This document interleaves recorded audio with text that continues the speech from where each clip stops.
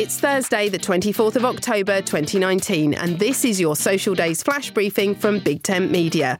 On the social calendar today, it's World Tripe Day and United Nations Day. Today celebrates the United Nations General Assembly, an intergovernment organisation with a mission to cultivate cooperation between all the governments in the world. It was founded in 1945 at the end of the Second World War in the hope that such an event would never befall the world again.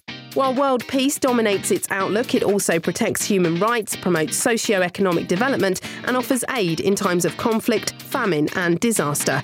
I'm Suze Cooper. Make sure you push Social Days to the top of your flash briefing playlist. Go to Settings in the Alexa app.